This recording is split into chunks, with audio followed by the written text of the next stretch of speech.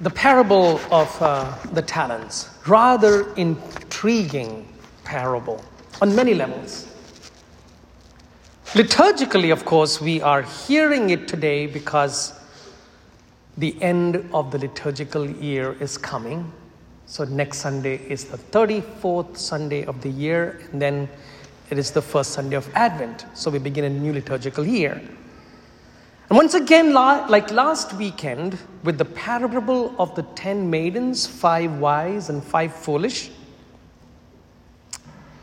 if we do not understand today's parable as well in the context of the delay of the parousia or the delay of the second coming of Christ, if we don't understand it in that context, we can misunderstand this parable.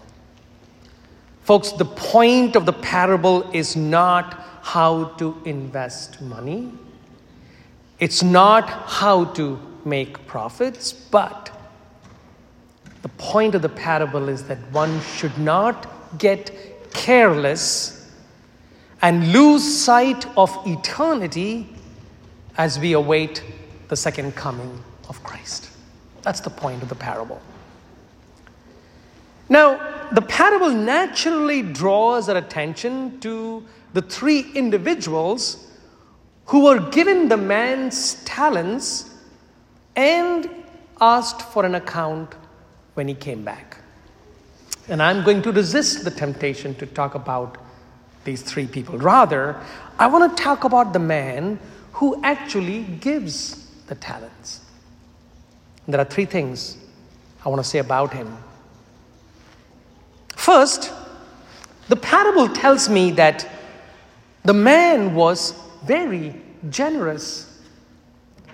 To each of the 3 individuals towards whom he had no obligations, he gave his own possessions. If the man in the parable is God, and the individuals who received gifts are us, we realize that even though God owes us nothing, that God has entrusted much to us. God has given us life and everything that comes with it. This beautiful creation.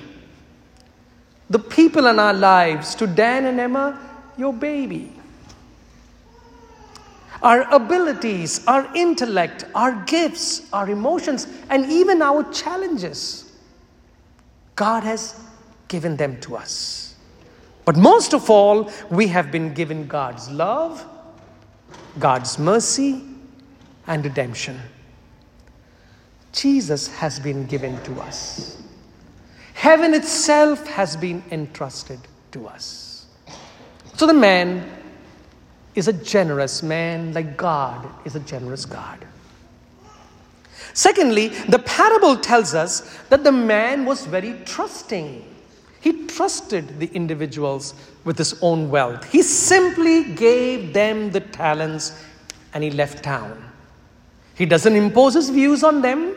He doesn't tell them what they must do with his fortune.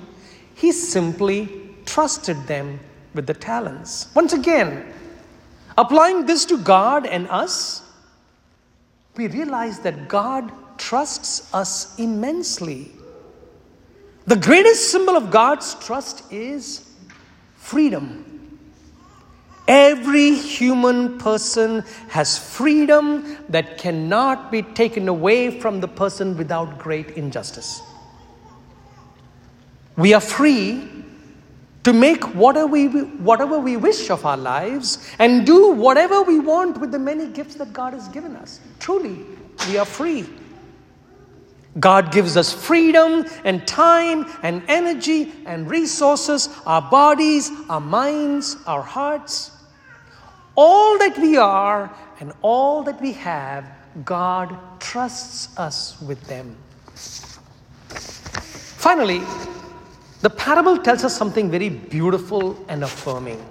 It says, to one he gave 5 talents, to another 2, to a third 1, to each according to his ability. And I love that about this man.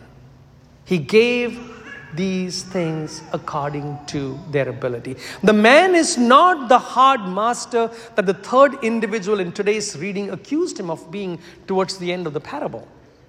No, he is reasonable. Relating this to God, we can say that God is reasonable. It tells us that God does not expect from us what is beyond our ability. This does not mean that God has no expectations of us. It means that God is good and understands our limits and the extent of our possibilities. So 3 things about this man. So here's the practical implication I want to suggest from today's readings. Folks, each one of us plays a dual role. On the one hand, we are like the man in the parable. We are called to be like him, generous, trusting, and reasonable. There are people in our lives, isn't it? Spouse, children, colleagues, students, parishioners, patients, clients, neighbors, and anyone else that God has put in our lives.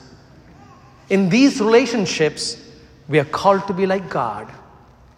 Generous, trusting, reasonable, and respectful of other people's abilities. On the other hand, we are like the men in the parable who received the talents. We have been given life, talents, abilities, freedom, time, resources, and everything that comes with it. The God who gives them to us is generous, trusting, and reasonable. But today we are being invited not to bury these gifts, but I believe do 2 things with it. First, work for the common good, and secondly, give glory to God. Yes, our gifts must be used not to make ourselves richer or to exercise power and authority or to achieve fame.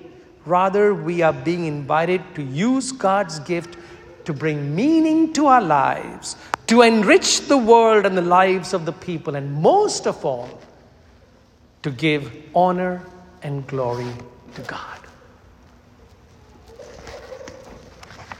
So very soon, bread and wine, our gifts, are going to be put on this altar. And we're going to bring these gifts and put them on the altar. God receives these gifts. Look what God does with it. God takes our bread and wine and makes them something far greater than what we can ever imagine. The bread and wine will become the body and the blood of Christ. So today, along with this bread and wine, we offer all that we are and all that we have. They are God's gift to us. And we place them before God. And I believe that God will take what we have to offer and, just like with the bread and wine, make the very gifts we give something far greater than we can ever imagine. What God has given us, let us now give it to God and use it for the greater good and to give honor and glory to our Father. People of God say,